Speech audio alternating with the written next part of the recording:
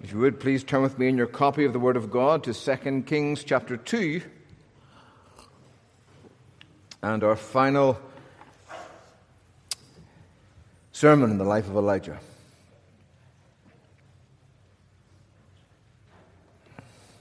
Let's come together and we'll ask God's blessing. Father in heaven, we come into your presence tonight and ask you to speak. Though your servants come and go in this world, O God, you remain the same yesterday, today, and forever. From everlasting to everlasting, you are God. As we pray, Father, that you will speak, comfort and calm the anxious hearts of your people in this place, O God, and assure them that as you were with us together while I was here ministering, O Lord, you will be with them and continue to be with them as you call me on. And the God who brought me here will be sure to supply all of their needs according to his riches in glory by Christ Jesus, long after you've called me from here.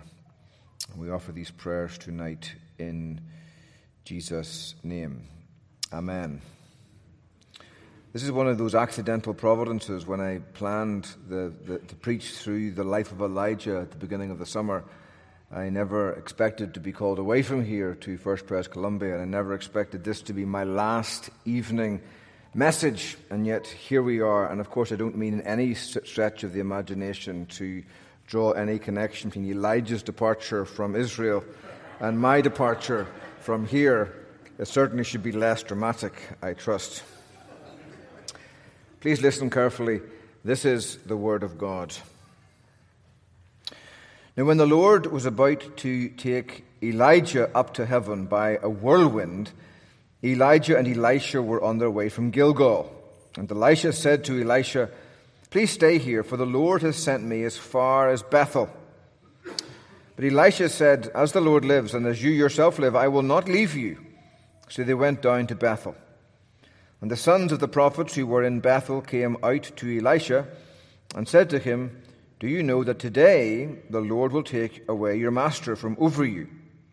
And he said, "Yes, I know it. Keep quiet." Elijah said to him, "Elisha, please stay here, for the Lord has sent me to Jericho." But he said, "As the Lord lives, and as you yourself live, I will not leave you." So they came to Jericho. The sons of the prophets who were at Jericho drew near to Elisha and said to him, "Do you know that today the Lord will take away your master from over you?" And he answered, "Yes, I know it. Keep quiet."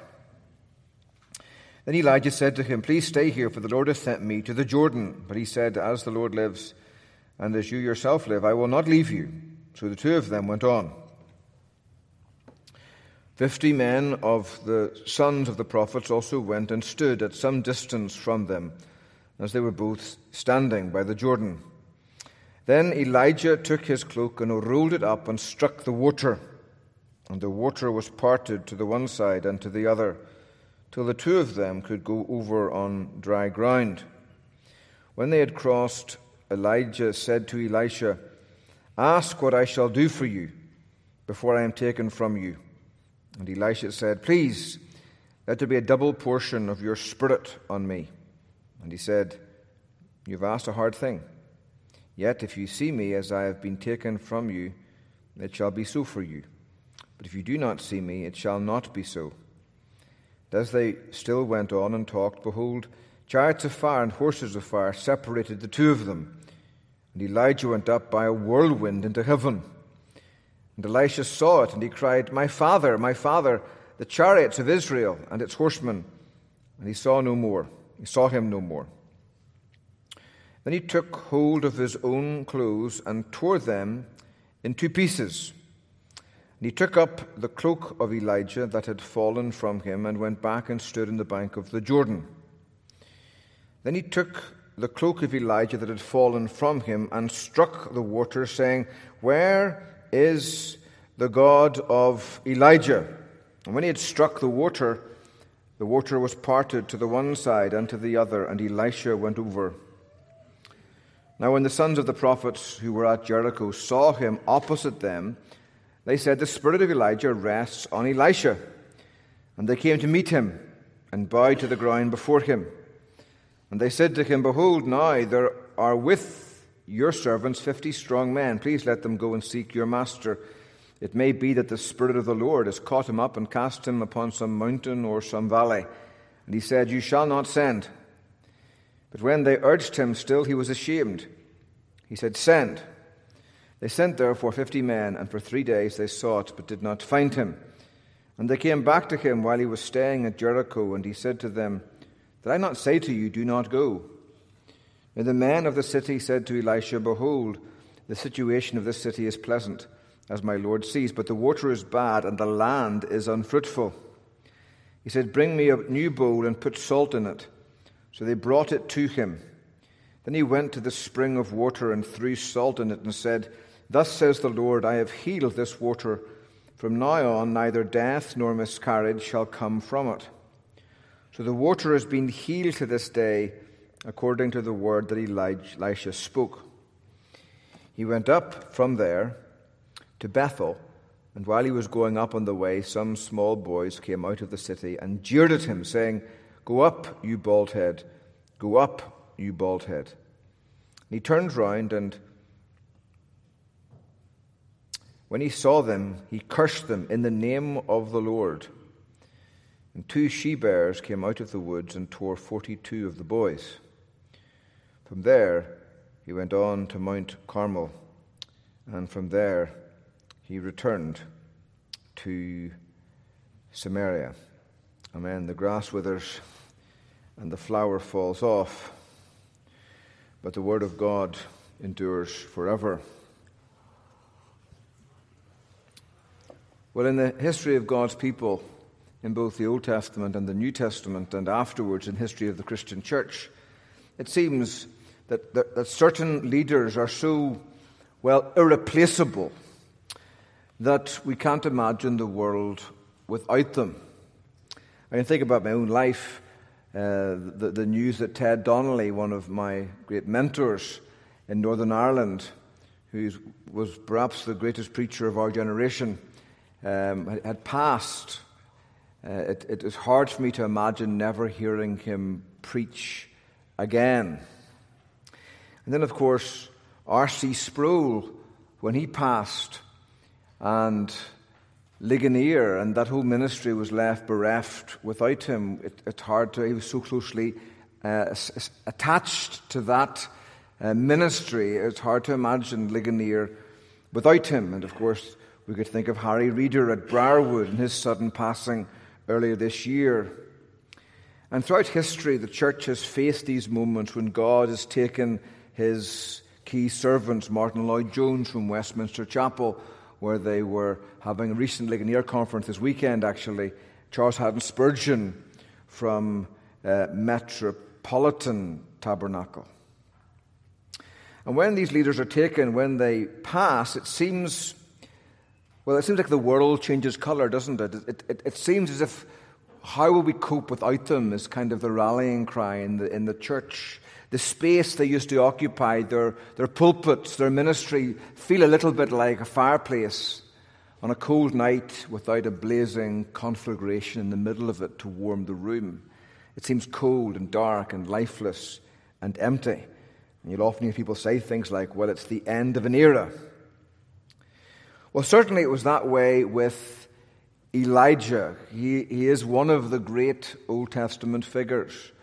When the Jews thought of the law and the prophets, the two great divisions in the Old Testament scriptures, they thought of the law and they thought of Moses and they thought of the prophets and they thought of Elijah. And these were the two figures, of course, that God himself selected to be with Jesus on the night of his transfiguration, to witness his glory and to encourage him about his exodus. So it's hard to quantify the loss of such a figure. And that seems to be the thrust of this chapter. How will Israel cope without Elijah? And the great lesson of the chapter, of course, is that when God takes one servant away, he tends always to have another servant in the wings waiting to bring him forth and to teach God's people that while servants come and go, the God of those servants remains, and God's people are none the poorer for their brief earthly loss. As we enter the chapter, everybody seems to be knowing that Elijah is about to be taken. It's been revealed somehow that the Lord was about to take Elijah up to heaven in a whirlwind, right? And as Elijah makes this kind of last farewell trip through some of the great geographical centers of Old Testament religion, as he goes to meet some of the prophets, the young prophets from the seminaries, you might say, as these men come out, they say to Elisha, God is about to take your master away from you. And they say it again and again, and Elisha doesn't want to talk about it. He says, yeah, I know that's about to happen, just be quiet. Enough already. And there's this strange motif where Elijah says to Elisha, you stay here, I'm going to go on alone. And it's hard to know exactly what the significance of that is. Some commentators are wondering, is Elijah testing Elijah's commitment to him and his resilience? That could be a little bit of a stretch, although there does seem to be a connection between Elisha holding on to the end and witnessing Elijah's translation to heaven and receiving the double portion of the Spirit. What is clear, though, as you look at the passage, there's a geographical kind of mirror image. The prophets start in Gilgal, and they go from there to Bethel, to Jericho, and then to the Jordan. And Elisha retraces the steps. He comes from Jordan to Jericho, and then to Bethel. That's significant. It's like a mirror image. Elijah goes one way, and Elisha returns the same way. The only thing different is the man, but everything else, right down to the clothing, is just the same, which is perhaps the lesson of the passage. And Elisha requests a double portion.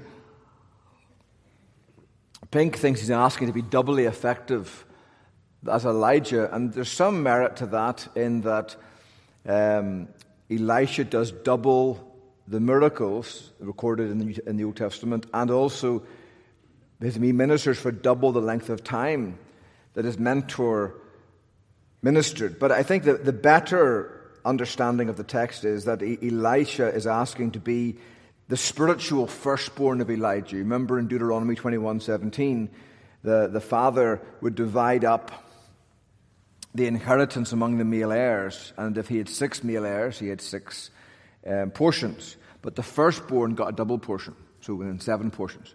So the firstborn got a double portion, everybody else got a single portion. And it's more that kind of a language here that Elisha is asking to be treated as the firstborn heir of Elijah's prophetic ministry. And as he retraces Elijah's steps in every geographical touch point that Elijah has just come to and left, Elisha leaves a sign behind, the significance of which is not hard to discern.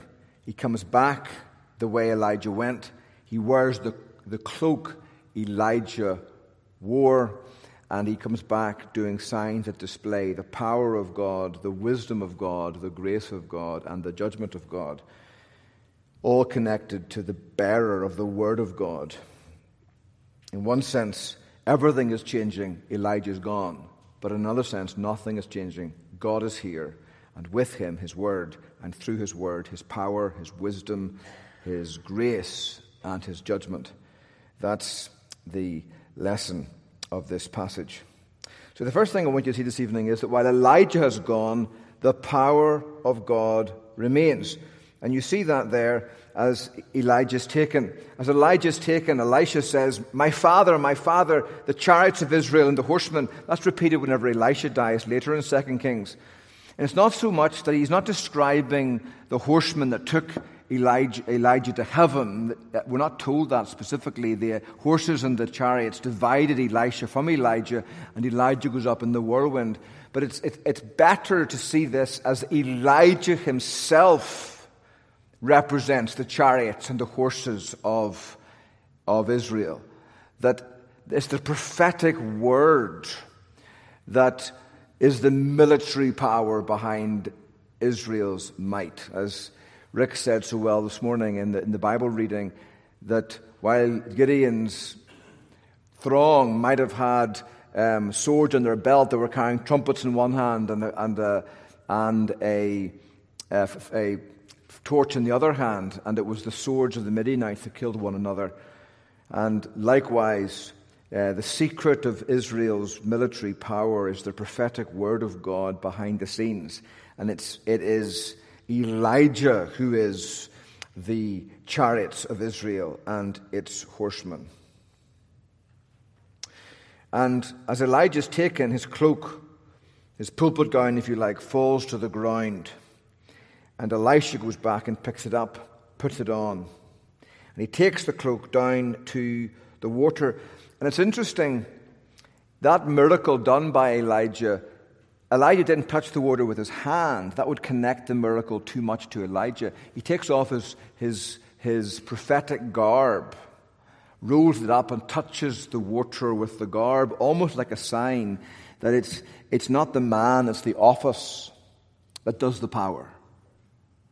Elijah's going, but the cloak remains. And Elisha, clothed in that same cloak, goes down to the water, takes the cloak off, touches the water, and what he says next is amazing. He doesn't say, "Where is the spirit of Elijah?" He says, "Where is the Lord, the God of Elijah?" That's the great thing. Elijah's gone. The great question that Israel needs to hear is that God is still here. His servant is gone, but God has not removed himself. His presence is still here. His word is still here. And with his word, also his power. And when he had struck the water was parted to the one side and to the other, and Elisha went over. And even that miracle, it goes back in history beyond just Elijah's unusual mode of crossing the Jordan, but it goes back to the very beginning of Israel's entry into the Promised Land, and Joshua leading the people across the Jordan River, or better, the ark leading the people across the river, and the waters parting. You remember when they were in flood. And it's connecting the power of God and back over 500 years. It hasn't changed. And God doesn't, when most people crossed the river in those days, even in Joshua's day, and certainly in Elijah's day, and every day in between, you used a river or you swam. You used a boat or you swam. You didn't go open sesame and the waters parted. But every so often, God will step in and show his power, and he does it here through Elijah and then Elisha to demonstrate the power of God coming through the bearers of the Word of God.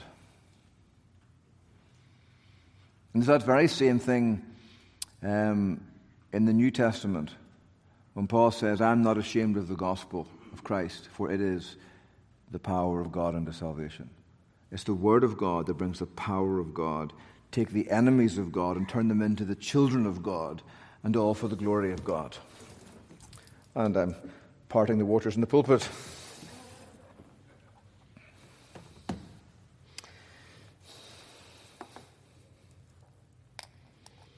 Now when the sons of the prophets who were at Jericho saw him opposite them, they said, "The spirit of Elijah rests on Elisha."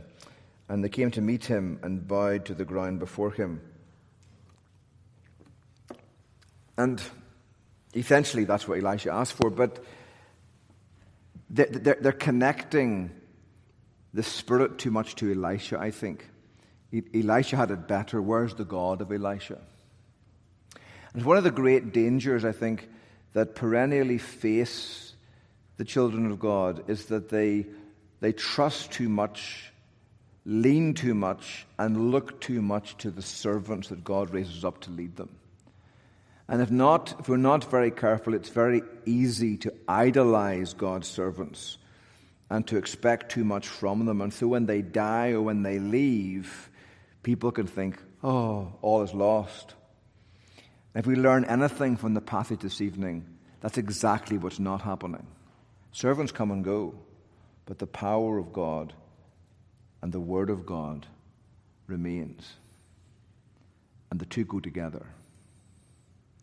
And so never ever think, I don't think you do, but never ever think that there's a connection between me and the power here. I'm just a conduit. I'm just a straw. When you buy a Slurpee or a smoothie and you suck up the straw, you don't think too much about the straw. You think about the yummy frozen goodness you're sucking up into your mouth. Well, the gospel and the word of God preached from this pulpit, it's the real deal. I and any other man who fills this pulpit, we're just the straw. We're just the spout through which God dispenses the manna of his word and the power of his gospel. And so don't be frightened, my brothers and sisters. When I'm going in these weeks to come, God is still very much here. His word is still very much here. And the power of God and the gospel is still very much here. And I look forward to seeing what that power and what that gospel does in your midst in the days and weeks and months and years that lie ahead. Elijah is gone, but the power of God remains. Secondly, Elijah is gone, but the wisdom of God remains.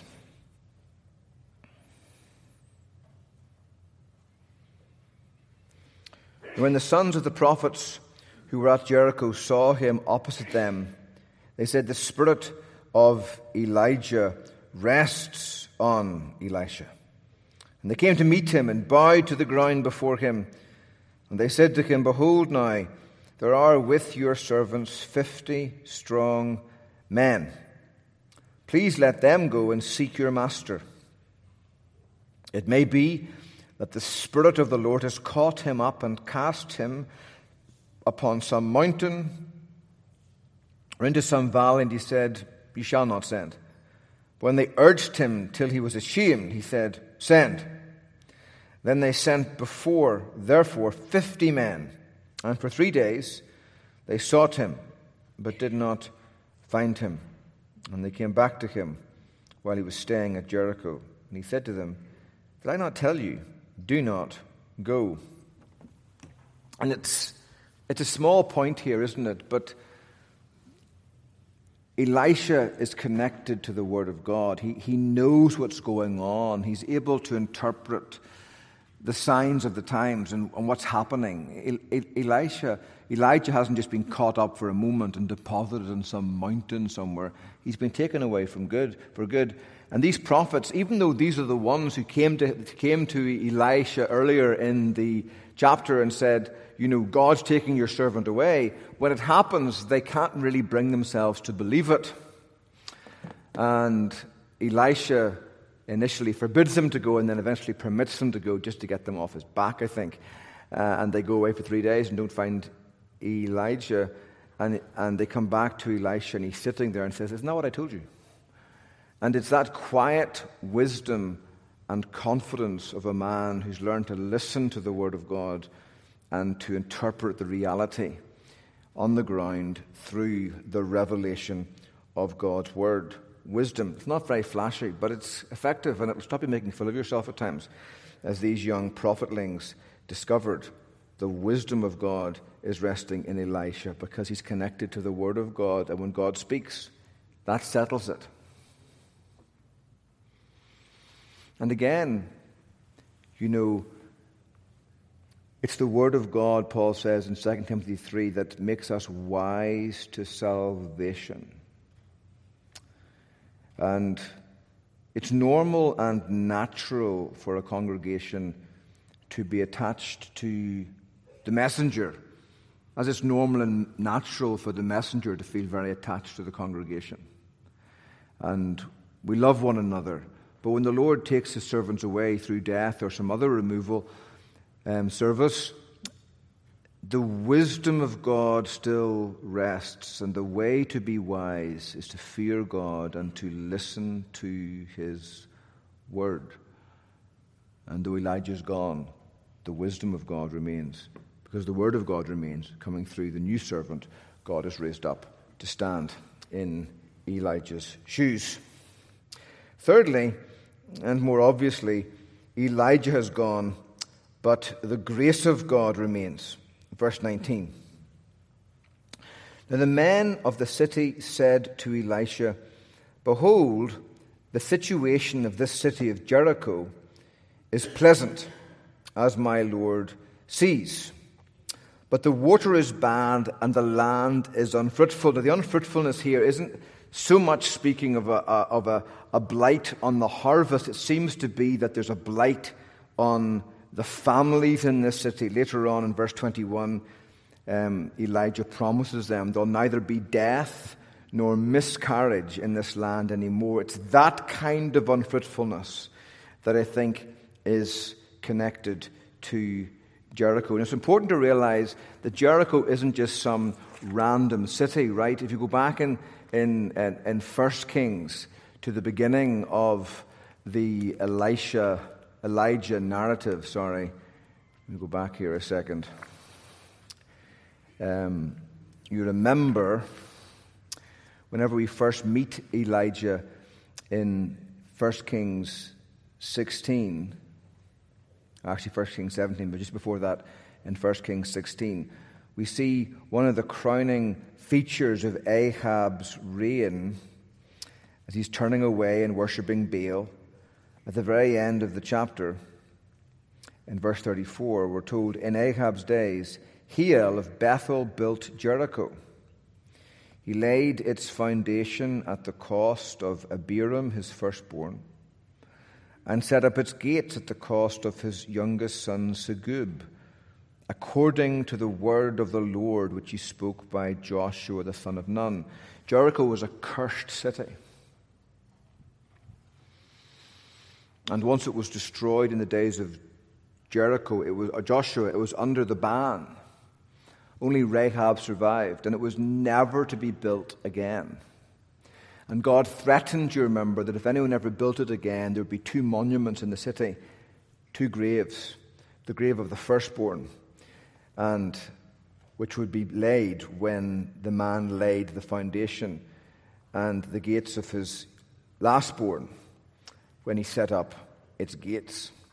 And Hiel of Bethel ignored that word, built the city, and experienced that judgment according to the word of the Lord, which he spoke by Joshua. Another connection back to the Joshua narrative. And so Jericho is not just any city. It is, you might say, Curseburg. I think that was the title that Ralph Davis gave it. It was Curseburg. It was a place under the curse of God. And more than just these 2 lads who died, it seemed to be the curse of God was connected to this city. And the water in the city was bad under the curse of God. And women who were pregnant then often had a miscarriage, and their children were stillborn or died before birth. And so Elijah again calls. Now it's interesting to watch this. Now remember, this is the new prophet. When you look at the passage, there's the sign, just like the sacrament, there's the sign, but it's the word behind the sign that does the thing. So if you look in 2 Kings, it's a very similar modus operandus. Verse 20, he said, "Bring me a new bowl and put salt in it." So they brought it to him. Then he went to the spring of water and threw salt in it and said, notice, "Thus says Yahweh." It's the word of pronouncement that has the power. "Thus says the Lord, I have healed this water. From now on, neither death nor miscarriage shall come from it." So, after God spoke, the water has been healed to this day, according to the word that Elisha spoke. The text explicitly connects the healing, the blessing, to the word, not the salt of the bowl. That was just a sign. It's the word that brings the healing. And so this new prophet comes, he takes Curseville and turns it into Graceburg, or takes Curseburg, might be better, into Graceville, as the word from Elisha brings grace and healing where before there was only the curse of God. And isn't that wonderful that the prophet is gone, Elijah's been taken, but the power of God to take away the curse has not gone, and the heart of God to bring a blessing has not gone. Even this city that was marked out as one of the most heinous places of Canaanite idolatry and ungodliness is touched by the word of this new prophet. And the word comes, and the word produces the healing. You see the same pattern in Christ's ministry. If you turn in John 4 a second.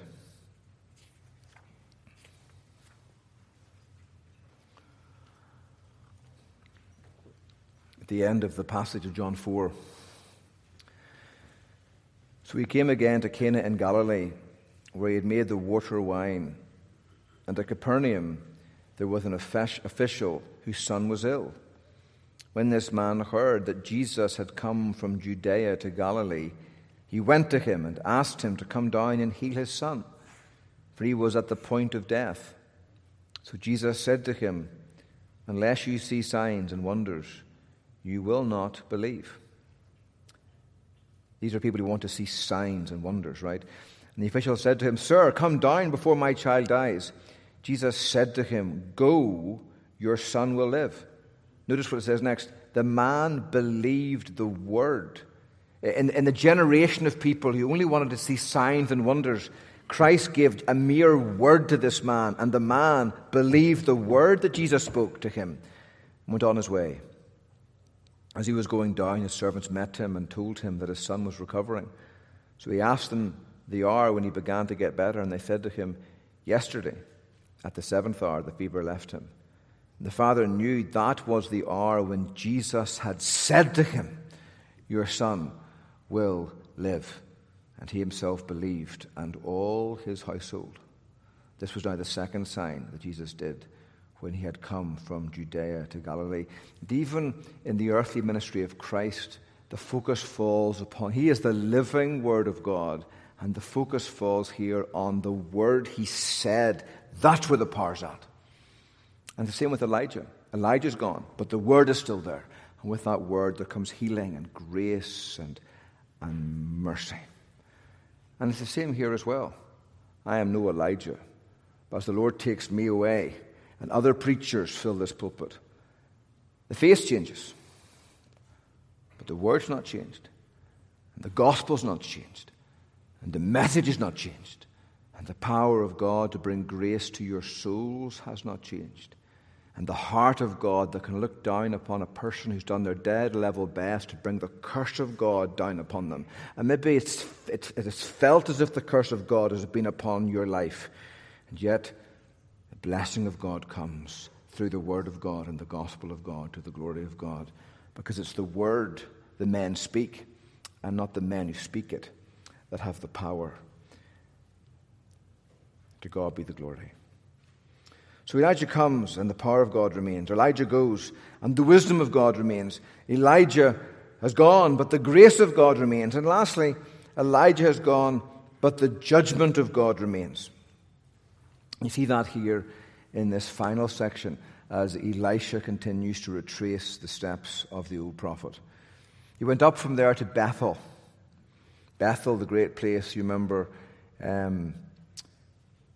in Israel, you remember when Jeroboam the first became king, and his first great act of unbelief, frightened that the northern tribes would go back to Jerusalem in the south and worship, and they would relearn Yahweh's ways and reconnect with their old brothers. And so to protect them from that, he made two idolatrous shrines, one in Dan at the very north and one in Bethel at the very south. And in those shrines, he made a new priesthood and he made new gods, the golden calf, right? And so Bethel is a city that is linked, in this time at least anyway, to the idolatrous worship that Jeroboam built and the Baalism that Ahab propagated.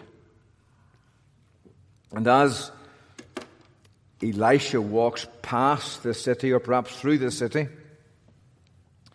as he was going on the way, kind of out of town, some small boys came out of the city. Now, the age group here is probably 10 to 12 years of age. When it says some, this isn't just like, a few. We're told that 42 of them were killed, i.e. not all of them were killed. So this is a crowd of perhaps 50 to 100 boys. And they're boys on a mission. They know who Elisha is. He's covered in the cloak. His head is covered. But they've seen this man before, and he's follicularly challenged, as they say. He's bald. And they come out of the city and they jeer at him. Go on up, you bald head. Go on up, you bald head. What they're saying is, go away. It's the same verb used of Elijah going up to heaven. Maybe saying, you do take your vanishing trick and go to heaven. More likely, keep on going up the road and don't stop here. We don't want your words in this city. This is organized, if you like, adult-level rebellion against God and His word, a refusal to hear the prophetic word of Elisha, which is the prophetic word of God. And Elisha turns. When he saw them, he cursed them in the name of the Lord. And 2 she-bears came out of the woods and tore 42 of the boys. From there he went on to Mount Carmel, another place linked to Elijah. And from there he returned to Samaria. Now again, some of the liberal commentators are a bit put out by this. This is really mean-spirited. Elisha's a bad-tempered, crotchety old guy. He doesn't know how to laugh at his bald head. He's not upset about his bald head. They're mocking his office. They're rejecting his God's word. And he curses them not in his own name. He curses them in the name of his God. And the 2 she-bears come out, which of course is a direct fulfillment of the curses of the covenant at the end of Leviticus. If you return back in Leviticus 26:22, you would see God saying, threatening his people if they turn from him and reject his word, I will let loose the wild beasts against you, which shall bereave you of your children and destroy your livestock and make you few in number, so that your words shall be deserted. And so as Elisha brings this word to God's people, it's a cause for rejoicing, but also a cause for trembling, for the word of God is living and active. It's sharp like a 2-edged sword that cuts both ways. It cuts with blessing. It also cuts with cursing. It brings grace and mercy, but it brings judgment and death. And it searches us down to the core of our being, living and active, sharper than any 2-edged sword, piercing to the division of soul and of spirit, of joints and of marrow, discerning the thoughts and the intentions of the heart. It's the word of God. Elijah's gone, but the judgment of God's word remains. In a sense, that's the secret, isn't it, of the success of Elijah's ministry and the success of Elisha's ministry. The men were nothing, but the word and the spirit were everything. And it's the same with every successful servant of God. We come and go, but it's these spiritual forces that remain that really are the things that do the work. It's like Luther in Wittenberg. He said, I just sat in the bar and drank beer with Amsdorff, but it was the word that did the work. The word and the spirit. And that word's a powerful thing, and it's a glorious thing. It brings God's power to save, and God's wisdom to direct, and God's grace to forgive and cleanse and decurse people and places. But it also brings God's judgment on those who reject it. And as God's servants come and go, this passage is a a red flag, as it were, to the people of God, saying, Lord, you've taken your servant away, but don't take your word away. Don't take your spirit away. Don't take your presence away, because we need your power and we need your wisdom. And we, O Lord, rejoice at your blessing and your grace, and we tremble at your judgment. And we want a preacher, O God, who will come and bring the good news and the bad news, who will tell us of our sin and of our Savior, and who will preach the gospel to us, that through him and through his message and by your Spirit, you'll bind up the brokenhearted and heal all of our wounds. That's what you need, my brothers and sisters, and that's what you'll have. God may be taking me away, but he's not taking his word away. He's not taking his power away. He's not taking his wisdom away. He's not taking his grace away. And he's not taking his judgment away. And these things wrapped up in the word are all the things you need to live for him, to serve him, to worship him, to minister in his name, to witness for his glory. And in the end, when all's said and done, to die the death of the righteous and rise up with Elijah into the heavens, where we should be together forever in Christ. Let's pray together. Father, we thank you for your word. We thank you, O God, for the times you make little of your servants. You take them away. You kill them. You remove them. You move them on to show where the secret of the power is, and the wisdom and the grace and the judgment.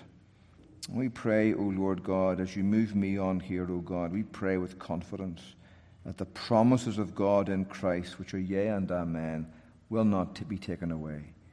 And the gospel and the word of God will continue to sound forth from this pulpit through Kyle and other preachers, O God, and the pastors and elders of this church, that the word of God will spread rapidly and be glorified, and it will perform its work in the hearts of your people and will never return to you void. In Christ's name we pray. Amen.